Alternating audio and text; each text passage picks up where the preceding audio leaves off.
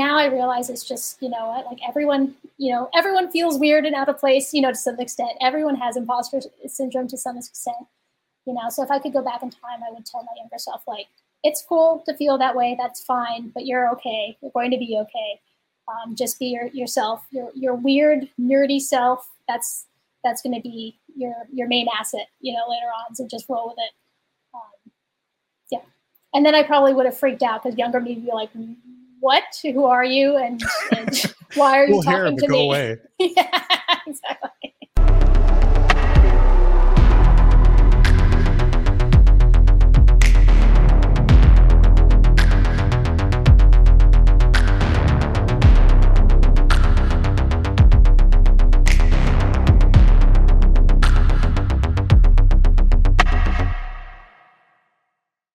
If you're watching on YouTube, please like, subscribe, and leave a comment about the episode. And if you're watching on Spotify or listening on a traditional podcast platform, please follow, rate us 5 stars, and leave a review if you would be so kind. Thank you.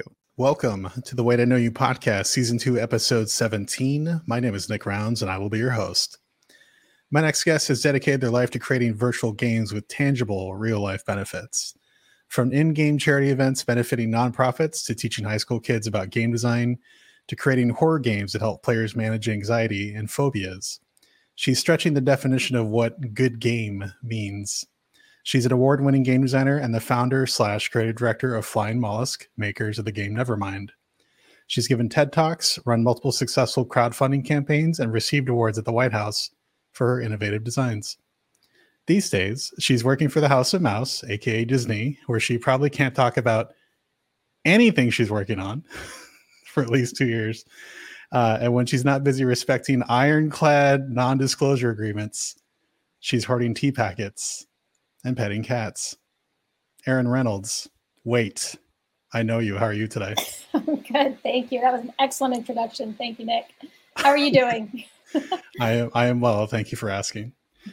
And it's all true, especially the tea packet hoarding. I have a whole closet dedicated to tea packets.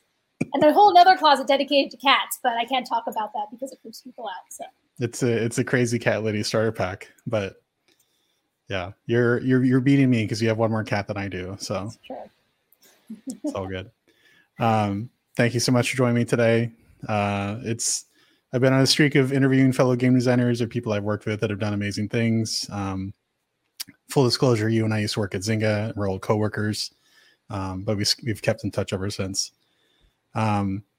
But my favorite, and of course Ghost wants to say hello as well. Oh, hey Ghost. So before we kick into your professional career, Ghost, come on, I'm talking. I know. Hold on. He knows you have a cat lady on, so Yeah, he's got to say hello. All right. So before we kick into your professional career, I think it's important to highlight how you became a video game nerd. And I say that in the most lovingly way possible. Of course, there's no other way to say it, right? You're a nerd. So everyone in the games industry has had games that they hold dear to their heart and inspired them to join the industry. What were some of those games for you? Oh man, it's I mean, there's so many games that I hold near and dear to my heart that it's I can spend the entire an hour plus listing all the ones that have influenced and inspired me in some way. I know I've talked about my TED Talk. I talk about how Echo the Dolphin really had a big impact on me, and Dance Dance Revolution really had a big impact on me, especially as I started to really think about how can games positively impact people and inspire people. Like Dance Dance Revolution and Echo the Dolphin inspired me. But I think they're thinking about games that inspired me to get into the industry. I have a real soft spot in my heart for the Legacy of Kain games, especially Soul Reaver. I remember one of the special features, in the menu, the start menu, was to see the dev team behind Soul Reaver, and seeing that image really was like, oh man, that looks like a really cool team, and that's what got me thinking along the lines of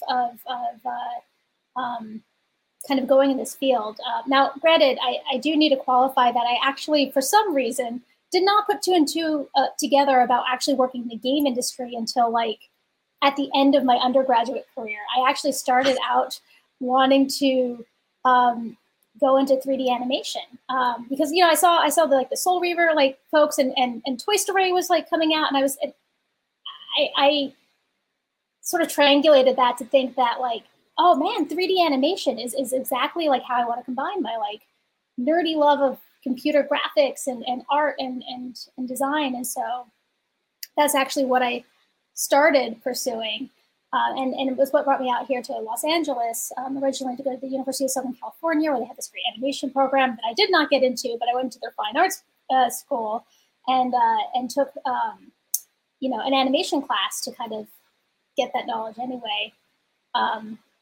Sorry, I'm going on a total tangent here, but no, you're good. Keep going. Okay, good.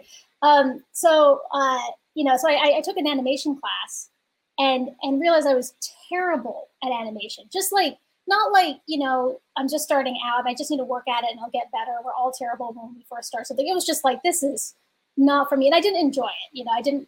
I saw that like, this was not the perfect fit for me that I thought it was. So, yet it still did not occur to me that video games is kind of where my destiny would take me. I instead pivoted to visual effects, thinking, okay, this is also a great combination of my love for storytelling and computer graphics and art and technology and all of that. And so I actually became part of the school special effects association because I'm a nerd like that and learned a lot about it through that student club because there really weren't any official classes in that area.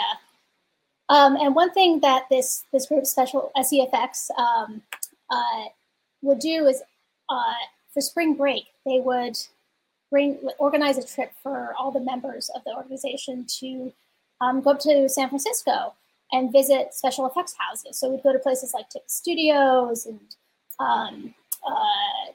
there's so many that I'm totally spacing on them, but I think ILM one year. I didn't get to go to ILM when I was part of the group, but a lot of those great classic visual effects and practical effects houses. Sure. And one of the years that I went, we thought, well, hey, we're up here. Why don't we visit Electronic Arts? Because video games are kind of close to visual effects. And so we went, and I remember while we were there, and first of all, I'm like, oh my gosh, it's EA. This is amazing. They make The Sims and all these other games that I love and have worshipped growing up. And they brought us to this auditorium, and someone there, and I really wish I could remember who it was, but some EA employee gave this presentation on the difference between working in visual effects and working in video games. And that's when it clicked, why didn't I not think of this at any point before? Of course, video games, it combines everything that I love, storytelling, technology, art, world building, and video games, which I've always loved, since I was 5. And so that's when it really just all came together finally, where okay, that's video games is definitely the path I want to go on. So the rest is history. So that's a very long answer. I started the inspiration up to it. No, it's all good. What year did you visit the Electronic Arts campus? Oh my gosh. I want to say 2004, 2003, maybe 2000. Yeah, 2003, 2004. Okay. Not to date myself too much. But well, I was going to date myself by saying I might have been working there when you visited, but that was a little bit before my time. But yeah, the EA Redwood campus is an impressive campus for sure. It's for context that people are listening. Electronic Arts, the Redwood City campus is right next to Oracle and some other huge campuses in that general area. It's I guess you could still count it as Silicon Valley, even though it's really just Foster City, San Mateo, Redwood City area. But yeah, there's so many huge companies on that side, on the peninsula. So, Ghost is just gonna keep saying hi the entire time, apparently. So, anytime I mute myself, he's gotta say hello. So I want to go back to, because I know that you kind of brush over the fact that you touched on a lot of the things in your TED Talk, the games that inspired you. you touched on Echo the Dolphin. But I'm curious, like, are there some common through lines there of those games that like really inspired you, or like really kind of lay the groundwork of like what really excites you or motivates you about creating games or playing or working on games in general? Yeah, I mean, for me, one of the most exciting things about playing and, hands-on creating a game is really building a world, an experience that people can lose themselves into and kind of test different boundaries in a safe place, And so whether you're, exploring a world that could never exist in real life, the trees are pink and you're flying, or whatever the case may be, that's just fun and cool, and it also gives you an opportunity to try things and try and fail without really any consequence, and I think that's, for me, can be so powerful about how video games can have a positive impact, because it creates this inviting, engaging experience that people want to engage in, people are excited and motivated and drawn into, and then you kind of create this area where they can, just test their own boundaries, whether it's their own courage, whether it's their own, grappling with moral issues. There's a lot of narrative games that really place players in very interesting moral dilemmas, and they can make choices that, would be horrific to have to make in real life with real consequences, but really interesting and getting to think philosophically, Sure. and so there's this fictional safe game context, and so what a great way to learn, because we learn so much from our mistakes, and you can make mistakes, you can try new things, you can be someone you're not, be in someone else's shoes, in a game context in a way that you can in other media. You can read a book and have sort of that similar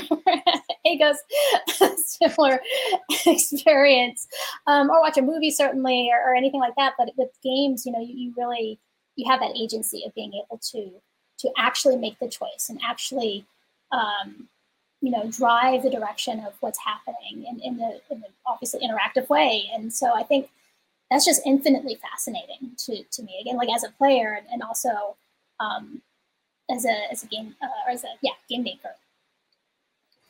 Do you have any favorite moral decisions that you've had to make in a game that kind of like really stick with you? Oh, that's a good question. Yes. I'm sure. I'm trying to think of one that's like, nothing's coming off the top of my head, but that doesn't mean that there aren't any. I've like locked that away, Let me walk that back. Maybe not a moral decision, but maybe a time where a game has made you do something that's really affected you so much in a way that you're like, wow, I can't believe they stuck that in the game and that it got that emotional response out of me. Oh gosh. Man. Yes. But I need to give that some thought, because again, like there's cobwebs on that, and I probably repressed memories of things that games have had to like make me do that. Sure. I don't like. Well, like one thing generally speaking is like when you have a game where you have to hunt and kill an animal. Like I love animals, and I really, really, really hate it when a game makes me kill, something else, but there's games where you have to defend yourself. You have to for resources and survival, right? And so that's an interesting dilemma that like I know it's a game. I know that like all the components that went into making it, and like obviously I'm not killing something. It's a 3D model that a bunch of artists worked really hard on, and programmers worked really hard to like, and game designers like were in meetings for hours upon hours to design this one moment to make me feel very uncomfortable, and they're very successful.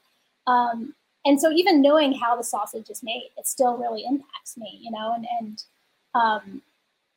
and I'm grateful that I'm wrestling with that decision in a virtual world where, again, the consequences are, nothing's dying, and not in real life where I, if I were faced in that situation, I probably would have to make the same decision, so it's interesting to kind of grapple with that, virtually before. Hopefully I'll never have to do that in real life, but, yeah. For sure. Yeah, I didn't want to like seed any answers because one of the reasons I knew you and I were gonna hit it off early is when I was first talking to you about games in general. Like two other games that came out of your mouth first were Katamari and Eternal Darkness. Yes. And then later Echo the Dolphin, of course. And then but I was impressed that you knew Katamari Damacy and that you knew Eternal Darkness, because a lot of people, Eternal Darkness, if you didn't own a GameCube, it might be a deep cut for most people. But yeah, what did you like most about that game? Eternal Darkness? Yeah. Or well, yeah. So both, I guess. I mean, they're so similar. You know, you talk about one, you're basically talking about the other one. So, it's practically in the same universe. What are you talking about? I mean, yeah. Well, for Eternal Darkness, I mean, I love so many things about that game. You know, the insanity meter, especially how it breaks the fourth wall, how it really creates these very unexpected moments. For those who haven't played it, there's this, you have your health meter, you know, so it's an adventure game, basically. So you have your health meter, as you usually do, but you also have an insanity meter. And so anytime you go into a situation that's really weird, like you walk into a room that has a bunch of disturbing stuff in it, or you have you encounter creatures which are all disturbing. It's very Lovecraftian. Like if you're familiar with Bloodborne, it's kind of like Bloodborne for GameCube in a sense. Different gameplay style, but sort of going for that sort of aesthetic. Sure. And so as your insanity meter drained, more and more weird things would happen. And with the conceit that, you know, the player character is losing their sanity, you know, they're starting to hallucinate. So you have moments where like, yeah, talk about a moment that a game really impacted me. There's a moment where, if you're, and spoilers, I guess, for anyone who hasn't played it but still is planning to, if the sanity meter drops too low, the game it'll look like it restarts, just kind of blips, and you're like, oh, that's, you know, weird. And it goes back to the start screen, and you go like, okay, I'll just load up where I last saved, and all your save data is gone. And like, you know, this can happen pretty late in the game, and you're just like, what? You know, freaking out because it's like, I have so many hours invested in this and all my save data is gone. I don't even know what happened. You know, you're about ready to like start crying. And then like the game just like and goes back to where you left off in the game. It's just the whole game like messing with you, you know, and which is pretty cool. Mean, but cool. You know, or things where like your character will be walking and their head just, I think, like falls off and rolls on the ground. You're like, what? You know, and so there are tons of these moments that were just really bizarre. And, so that was really fun. And you know, what's cool about Eternal Darkness also is that you play as lots of different types of characters throughout, and some of the characters that you play as survive, and some of them they die at the end, you know, and that's what happens. And so that's a very unexpected and cool way. So they just did a lot of really different, interesting things with it that I really enjoyed. And then Katamari, I mean, similarly, they did also a lot of very different, unexpected things as well. You know, a lot of these elements of surprises, but it's a cute game and very different aesthetic. And what I loved about Katamari is just this game that you can't help but feel so much joy when you're playing it. You know, it's just delightful in every aspect. And actually going back to kind of my career path, you know, when I decided to transition from visual effects to video game development, I actually wanted to be a concept artist.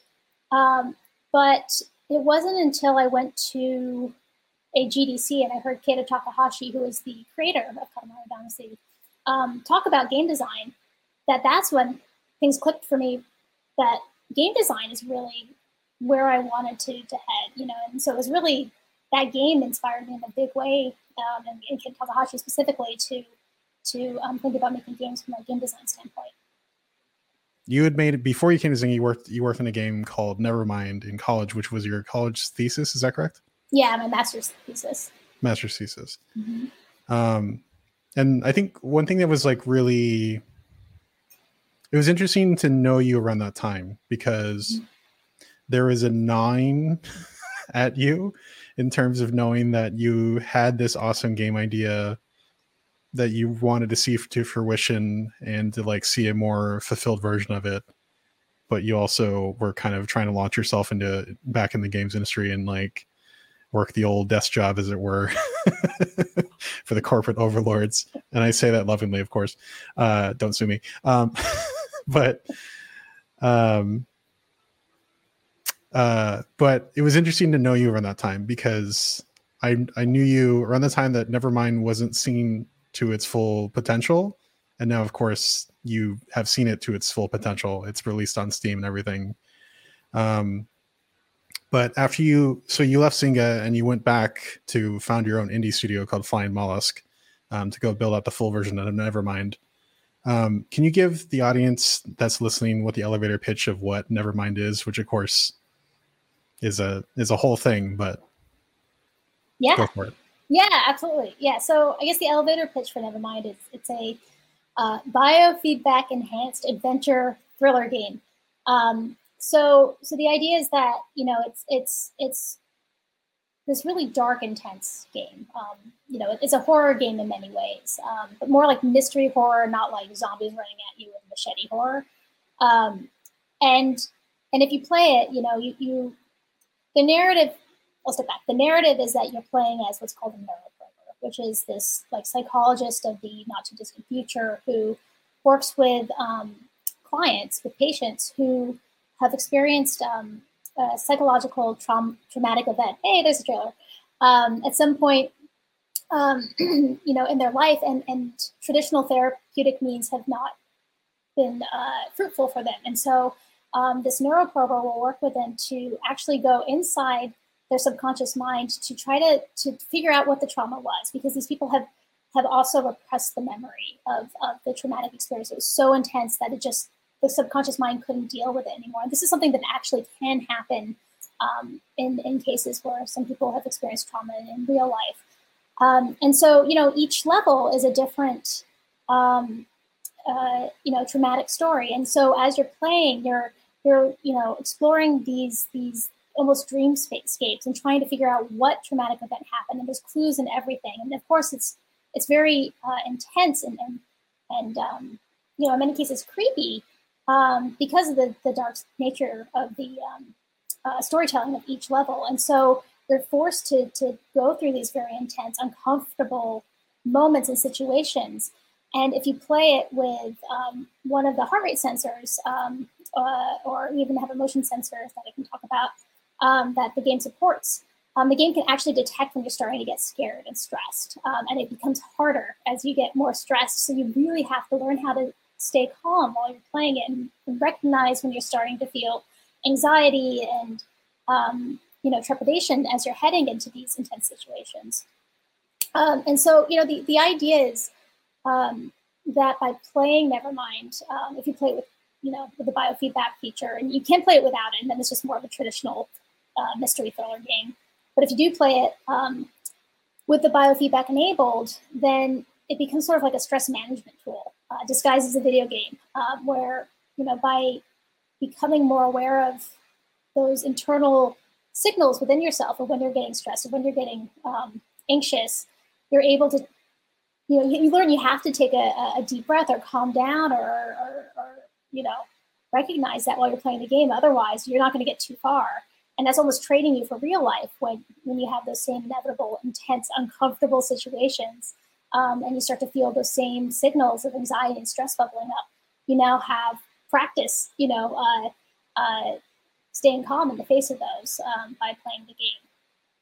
So if that makes any sense, it's a little bit hard to explain, you know, but it's, but yeah, basically it's yeah, as I said, it's like a stress management tool disguised as a video game, or just a fun video game if you're not interested in stress management stuff.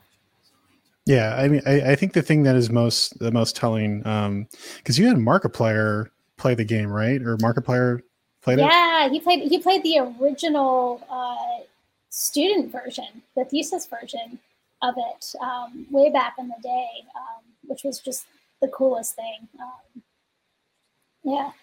Yeah, I remember watching that stream and just having him be like affected by the fact that like stuff was like reacting to him, or like he was just getting ultra scared about everything. And that's one of the most interesting things about the game, is the fact that like, one of the things that's most creepy about the game is that the game notices when you're uncomfortable, which is uncomfortable in itself. And the fact that you have to like the trick is that you actually have to calm yourself down for it to like go away is again talking about video games being a safe space to experience those things, but at the same time it's still triggering a trauma response that can be very, very intense. And so it's interesting to draw that line between immersion therapy of like, I'm going to get myself close to something that makes me uncomfortable and I don't like, but it's also going to help me control my anxiety. And maybe if I have a phobia attached to it too, that I can work through that. So that's it.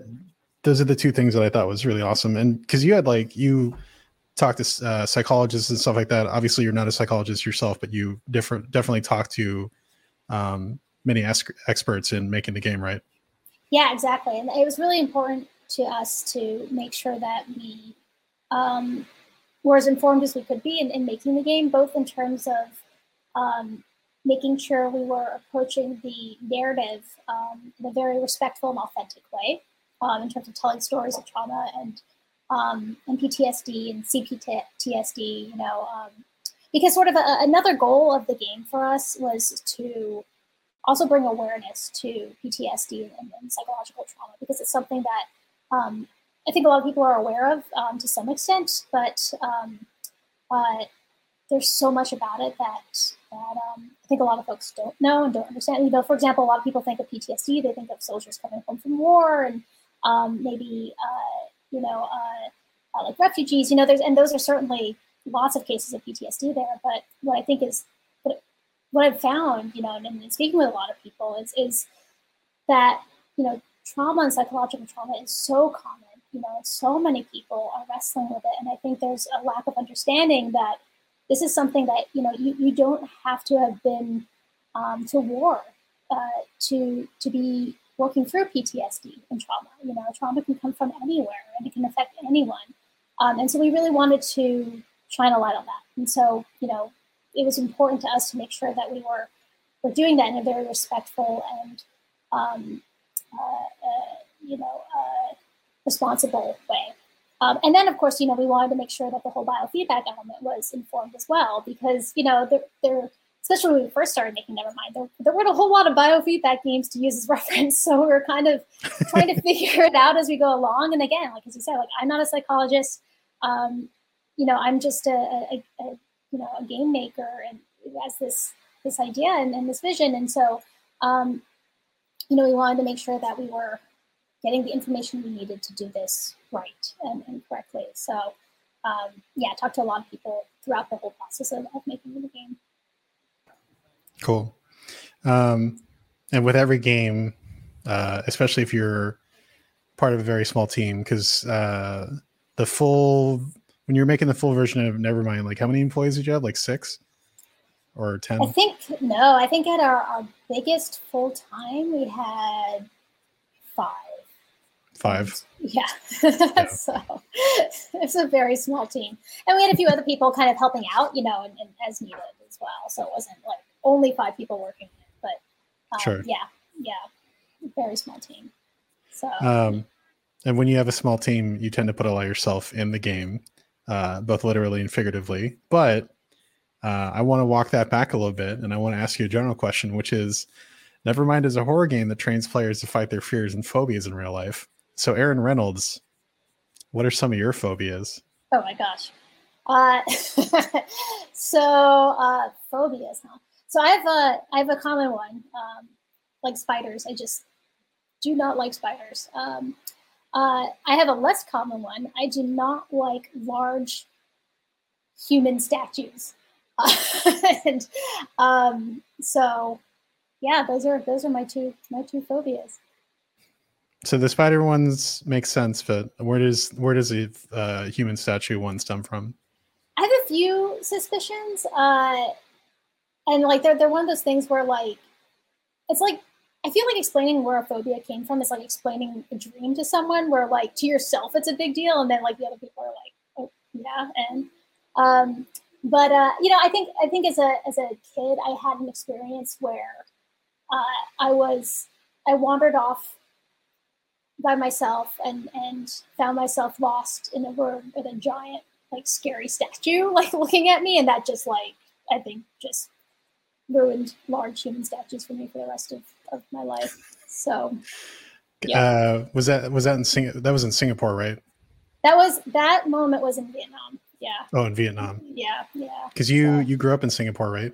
Partially. Yeah. I moved around a lot growing up, so I spent a few years in Singapore and a little bit of time in Vietnam as well, which was awesome. I feel very grateful for having that life experience as kind of growing up and getting to see those parts of the world. Both are amazing countries, and I highly encourage anyone and everyone to visit them when it's safe, pandemic and all of that. And there's no scary giant statues around. Yeah, and and giant spiders also. My fear of giant spiders came from there too. I do have a good story with that one. That's much better than my giant statue story for the spiders. So in Singapore, the house that we lived in was open air, and this was common for a lot of houses there because it's so hot all the time that it's not really economical to air condition a house. And we get these rainfalls, like every afternoon. So it cools down. And so what you have are these giant like windows, but they're not glassed in, they're just open. And so the air can kind of come in and get circulation, and that keeps everything pretty comfortable. The only problem with that, though, is that, Singapore is basically a rainforest. And so when you have giant, large, holes in your wall, the rainforest can come inside the house, no problem at all. And most of the time that was kind of cool. Like you'd have geckos and butterflies. And I remember we'd have giant like fruit bats sleeping on the ceiling of our bedroom, which was super awesome. So it felt very cool more often than not. But there's one morning when I came downstairs for breakfast, and this was when I was like, I'm completely blind now, but back then I was only somewhat nearsighted, so I could get around with not wearing my glasses and walk around. And so I didn't have my glasses on. And my mom was like, "Hey, Erin, check out what's on the wall, like this cool thing." And I'm like, "Okay." And I'm walking up to it and nearsighted, so I can't really bring it into focus until I get closer, a little bit closer.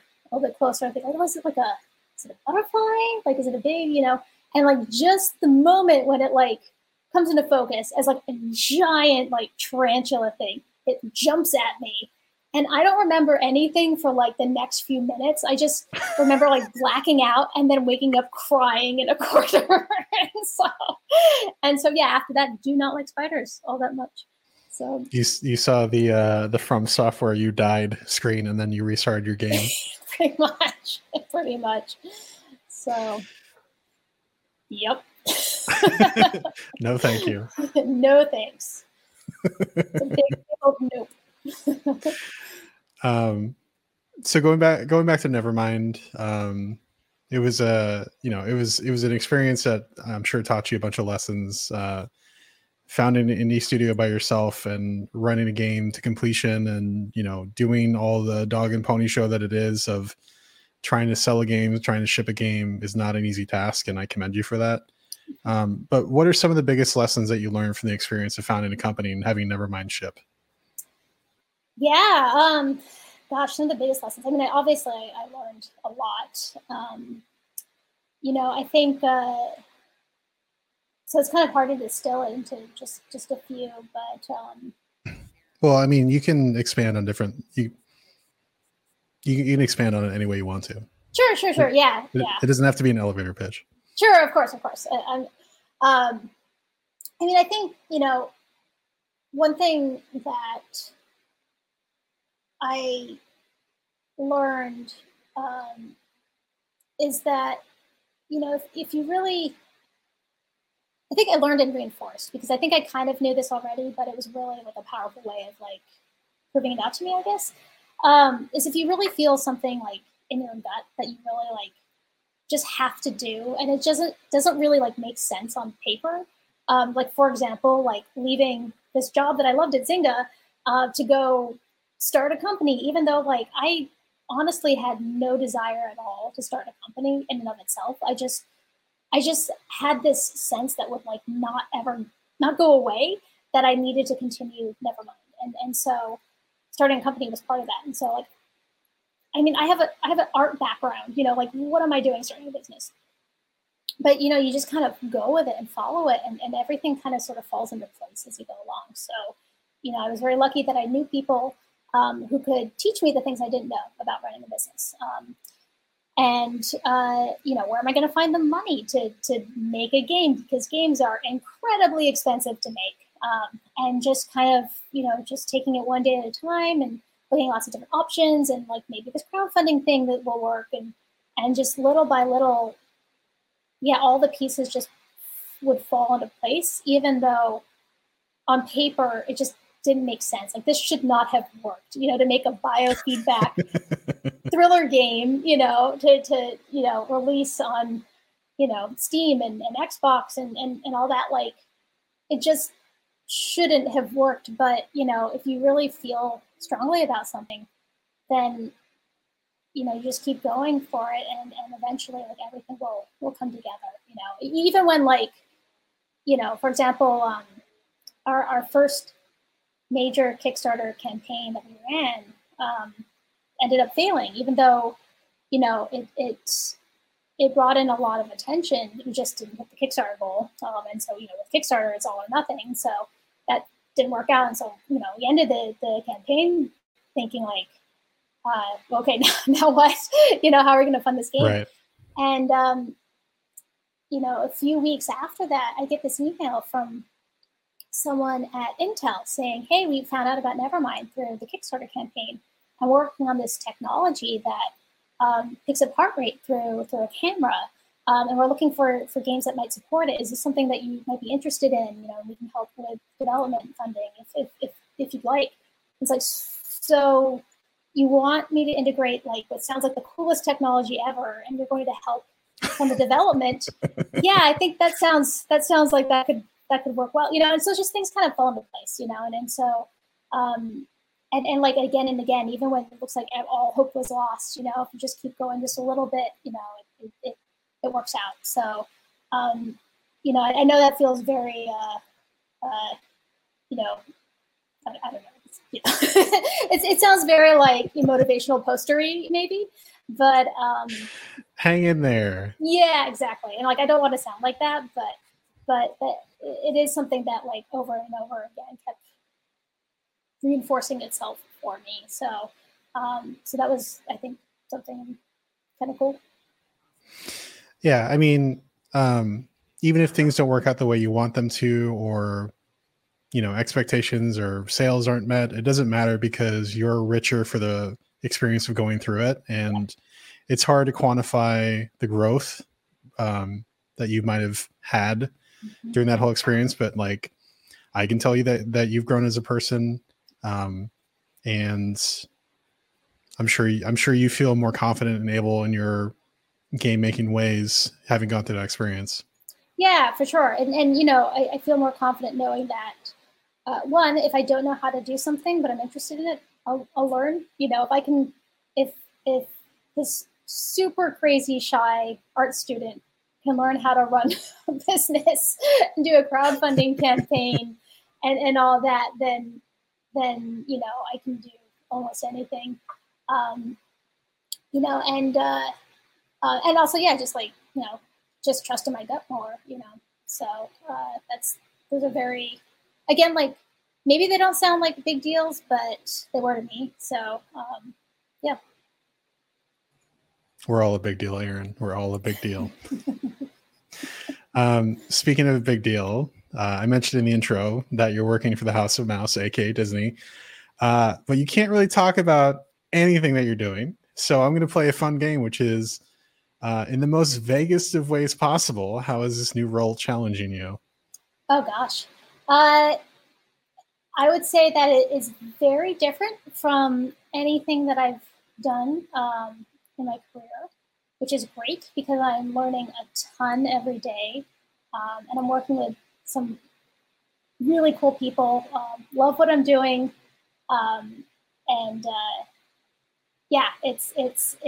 It's very different, which is always challenging in a sense, but it's incredibly rewarding and fun. And again, like, I'm learning so much that it's very cool.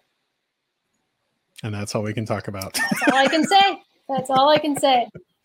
GG. Thanks, Disney. Kevin Feige is gonna sack me for trying to get Erin to say anything. All right. Well, let's walk away from that and talk about other things we can talk about, which is so being a very, very much an active member of the games community. You're a co-chair for IndieCade, and you're also a frequent speaker and / volunteer for GDC, the Game Developers Conference. So I guess, what do those two events and or organizations mean to you personally?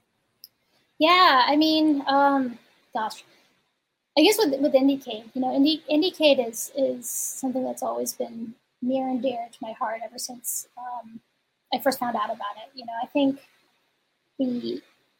there's just so much creativity and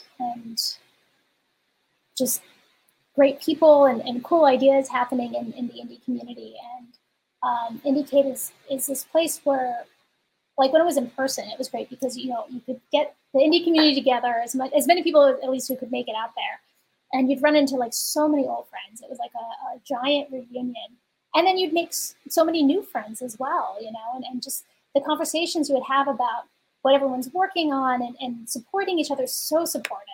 I think one thing that's great by and large with the indie community is that everybody knows how hard it is, and so it's very supportive in that. Like, people are willing to help and share knowledge and make connections and introductions where they can, and so it's just a really wholesome, great place to be a part of, and this really energizing, experience. And since it's moved online, it's a little bit of a different vibe. There's still this knowledge sharing and getting to see and celebrate each other's games and be inspired by what other people are working on. And what's been really cool about it moving online is that now more people internationally can be a part of it too. So you're getting to see all this amazing content that's being made from the other side of the world, and as of late, I've been especially inspired by the types of games that are coming out of countries outside of the U.S. I think there's lots of great stuff happening in the U.S. too, but still, sure. Like, it's game making now has become so global and accessible, and that it's just so many great interactive experiences and storytelling that we're finding out about and getting to play. So I think that's really cool. And IndieCade is just this amazing community. And then GDC as well. I have a lot of gratitude for the Game Developers Conference, especially the Conference Associate Program, which is the volunteer, behind the scenes folks, at the conference, where I started as actually my first GDC I went as an IGDA scholar, which, again, a lot of gratitude, a great program, highly recommend it. If you're looking to get in the game industry, definitely check it out. And then also check out the GDC Conference Associate Program as well. That was my second GDC, and I think I've been volunteering almost every year for almost over 10 years. So for a while, and I've made so many great friends through the program, learned so much. Again, it's just this really wonderful, supportive community, and you get to learn so much behind the scenes of the conference, and see how it's all run, and get to meet a lot of people. It's one of those things, again, it's kind of hard to explain. You kind of just have to be there, but again, I can't recommend it highly enough. So it's been a real privilege to be able to be a part of the GDC in that capacity for so many years, and as well as speak as well, kind of be on the other side of things too. It's great to kind of, enjoy the game making community from all these different angles, and getting to meet the different people who are involved in all the different areas, whether you're speaking or volunteering or all that stuff. For sure. So you kind of touched on this already, kind of denoting the fact that games and game making has really made it to a global stage. I definitely feel that because of the pandemic. I've worked at a company for going on 2 years now, and I've never stepped foot in the physical office. I have coworkers that have been on the other side of the country, or I have coworkers that are in different time zones, and we still make it work. So it's interesting to live in literally the 2020s era of game making, because your coworkers might live on the other side of the company, but you're all working towards a shared goal of making awesome games. So with having a finger to the pulse of not only indie games, but also just, through GDC, seeing the futures of games in general, of all the awesome things that people are making. What are you most excited about in terms of like where games are headed, or where like the terms of future of games are headed? And I'm asking that because you're not Mark Zuckerberg. Not yet, anyway. And I would very much like an opinion from somebody that's not Mark Zuckerberg about where games and the future of all games are headed. Yeah, that's a hard question because, I mean, when the game industry is so, it just changes so much in so many unexpected ways. And then, of course, in this pandemic era, just the world at large is changing so much in so many unexpected ways that I've given up on trying to predict because it's so hard, and I think it's so hard to like look like 1 year ahead, never mind 5 years ahead, never mind 10 years ahead, because there's just so many variables at play, many of which we don't even know yet. I feel, but I am very excited about more people from around the world being able to make games. I think that's huge, and that's something that I don't think will change even when things go back to normal, whatever normal will end up being. So that has me very encouraged, and I'm hoping that it means that we'll have even more diverse stories being told through games, and experiences being created through games. I think the funding model for indie games, where a lot of these sort of the stories are being told, will need to evolve from what it's been traditionally because, again, just the world is changing and the needs are changing and game expectations are changing. So that's something that I think will happen eventually. Now, what that change will be, what the funding model will look like, I don't know. But, I think, funding models for games are always changing anyway.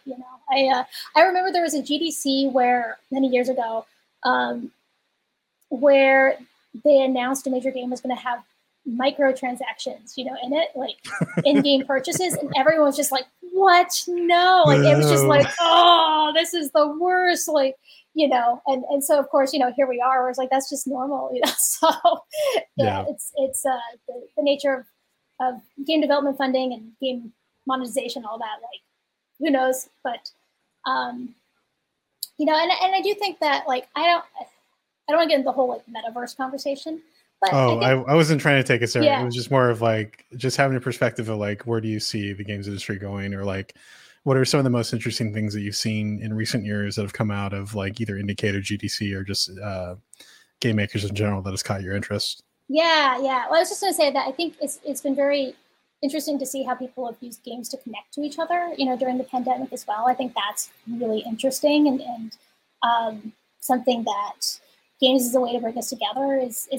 Games have always been a way to bring us together, but I think that growing is something that will continue. I hope it does. I mean, personally, look, I'm biased because of Nevermind and all that, but I do think that biofeedback in games is going to be something that's going to become less of a niche, experimental thing. Eventually, I thought it was going to happen sooner than I think. When I was making Nevermind, I thought it was going to happen sooner than I now think it's going to happen. Sure.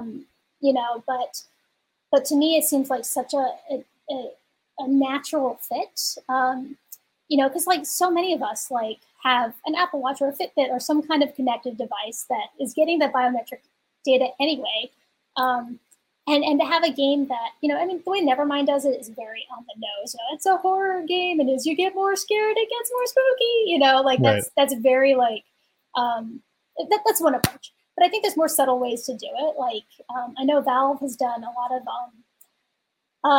experimentation with using biometrics to determine dynamic difficulty as you're playing. So as you're playing a game, as the game picks up increased frustration, it becomes a little easier. And then as it picks up boredom, and I'm drastically oversimplifying this, but as it picks up boredom, it'll get more difficult so that you stay as a player in the flow state, which is generally what you want. As a game designer, they found that it indeed made the game more engaging. I mean, to me, it seems like any game could benefit from that. You know, if you have technology that helps your game adapt dynamically to each individual player to be the most interesting experience for them, why not use that? You know, and then of course you can think of like using biofeedback for metrics too, in order to, you know, get aggregate data of how people are responding in general, so that you're not guessing why, you know, players are churning at level 5. You know, you have a little bit more insight into that, then you can tune the game to be better. Like, to me, that seems very obvious and very natural. And so I think it's inevitable that that's something that we'll see more of at some point. I just don't know, you know, when that might be. Yeah, I mean, it's important to note that one of the biggest mobile games of the last 10 years to Pokemon Go, you could geocache it up to being a geocaching game in disguise. But the fact that you actually have to like equip eggs and then walk to hatch them means that it's using biometric data to actually reinforce gameplay loops, which I think is really fascinating. So there's more than one way to incorporate that technology into games. And so it's just whether or not more companies decide to use it. But I think Pokemon Go is probably the most successful version of incorporating biometrics into games for sure. Yeah, absolutely. And going back to the pandemic, I just realized that you and I got the last regular weekend in Los Angeles pre-pandemic together. Oh my gosh. Which is a little surreal to think about it. And the fact is I realized I haven't seen you since March 7th, which 2020, which is literally my birthday. Oh, or it was either March 7th or March 7th or March 9th. I think it was March 9th, but it was like the last weekend of the last normal weekend in Los Angeles. And it's so surreal to know that we got like the last normal weekend of like the normal times, air quotes, whatever that means anymore. Well, if there's any way to say farewell to normal times, I couldn't think of a better way than getting to hang out with you. And so that was a good way to you know, get all the fun in before the long winter of the pandemic. To say goodbye to any sense of normalcy. Oh God. Yeah. All right. Well, since I've gone into the realm of loaded questions or loaded statements, I want to ask one more loaded question or loaded statement. Because I think it's important as a game maker, because you and I both have mentored high school kids on game design specifically. That's another thing we could probably get into in another podcast, unless you want to talk about it super quickly. But actually, let's just talk about it. Can you explain what you did at Zynga in terms of like kicking off the game design program? Yeah, well, I think you're giving me a little too much credit for it, but yeah. Well, you started it, I continued it, and then it went on with other people as well. So, but yeah, it was great. I mean, in Zynga.org also, was a big part of it, where Zynga in general was really all about kind of giving back to the community, and so Zynga.org and I, and then you were involved from the early days as well. Kind of thought like, okay, we have all these great schools locally, in San Francisco. How can we give back to those? And maybe we can have sort of a program where we teach high schoolers generally like how one goes about thinking about making games, to get them interested in thinking about game design as a career, so that they don't go through college and become a 3D animator and visual effects artist before they realize that making games is actually a career you can have. So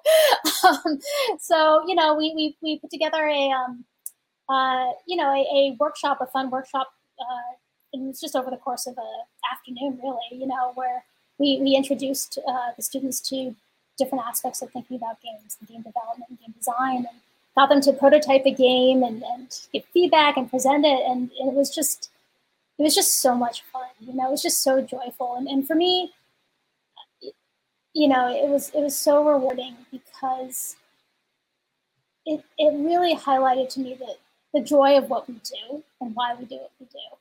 And that making games is it's a lot of work.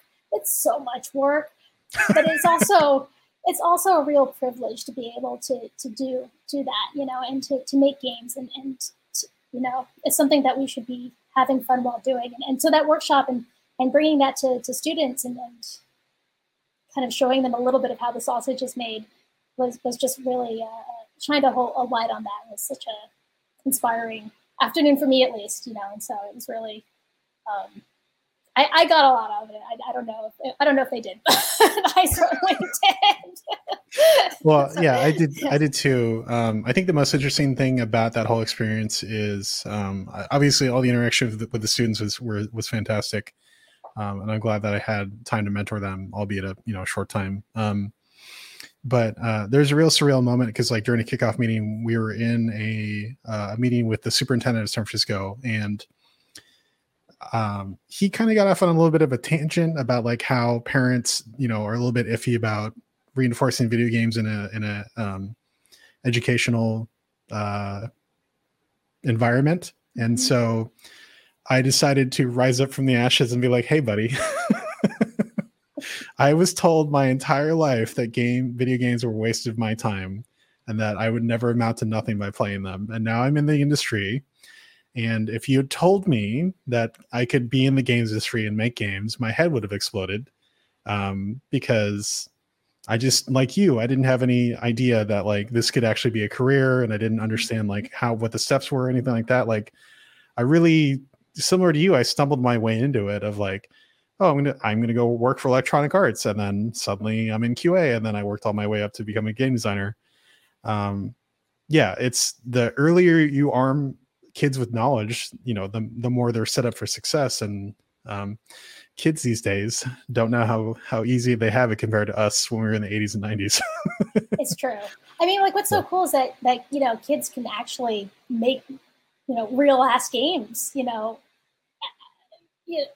whenever they want, with tools like Unity and Unreal and all of that, they can. And what an amazing creative outlet to have that, like, gosh, I had RPG Maker when I was in high school. I did the best I could with that, but I think the beauty of teaching, younger students, about games as a career is that it really also provides context for a lot of what they're learning in school too, because game development, one of the things I love most about it is such a multidisciplinary, collaborative effort, and so, if I had learned that, math would be needed for programming, I probably would have been so much more interested in math than, like, it's like these lame word problems. It's like, I'm never going to use this. But if someone said, look, no, you are going to use it because, if you want to make games, you need to learn how to use algorithms and know math to make things work. Then it's like, oh, now I understand like why this is important. And now I'm motivated to learn it. And, and same with, art or writing or any of those disciplines. I think it really, obviously not everyone's going to want to grow up to be a game maker, but for those who do, or those who are always curious about it, it's such a cool way to frame everything else that they're learning, and a cool creative outlet that they can use. Maybe they don't paint, but maybe they can express themselves through games. Like, how cool is that? So I think it is very encouraging to see that game development is being more accepted as a career pursuit, because like when I, went to college originally, there weren't really any game programs out there. Like game design programs just did not even exist, and right. Now so many universities offer it in some capacity. And so that's amazing. And now a lot of high schools are teaching it, and there's a Girl Scout badge for it, which I am so jealous about. But I didn't know that. That's awesome. Yeah, I am so jealous, but also so excited about that, and so I think that gives me a lot of hope for the future, both in game development and kind of the world at large. Yeah. So to that end, Erin, if you could turn back time like Cher, blessed be her name, what advice would current Erin give to college Erin or younger Erin? Oh gosh, I would give the advice that it's okay to be who you are. I think in college and, for a long time, I was very much not comfortable in my own skin. I was getting very shy, never really fit in. I moved around a lot growing up, so I never really had like a home base, and so I was very self-conscious, and I thought there was something wrong with me, and then, now I realize it's just, like everyone feels weird and out of place, to some extent. Everyone has imposter syndrome to some extent, So if I could go back in time, I would tell my younger self, like, it's cool to feel that way. That's fine, but you're okay. You're going to be okay. Just be yourself, your weird, nerdy self. That's going to be your main asset, later on. So just roll with it. Yeah. And then I probably would have freaked out because younger me would be like, what? Who are you? And why are you talking to me? Go away. Yeah, exactly. So. Do you know what I would tell younger Erin? What would you tell younger Erin? I would say surprise. Oh my gosh. So Erin used to torture me. This was her Rickroll. She would send me pickle surprise and I would click on link. Like it would be work links and suddenly pickle surprise would show up. See, because go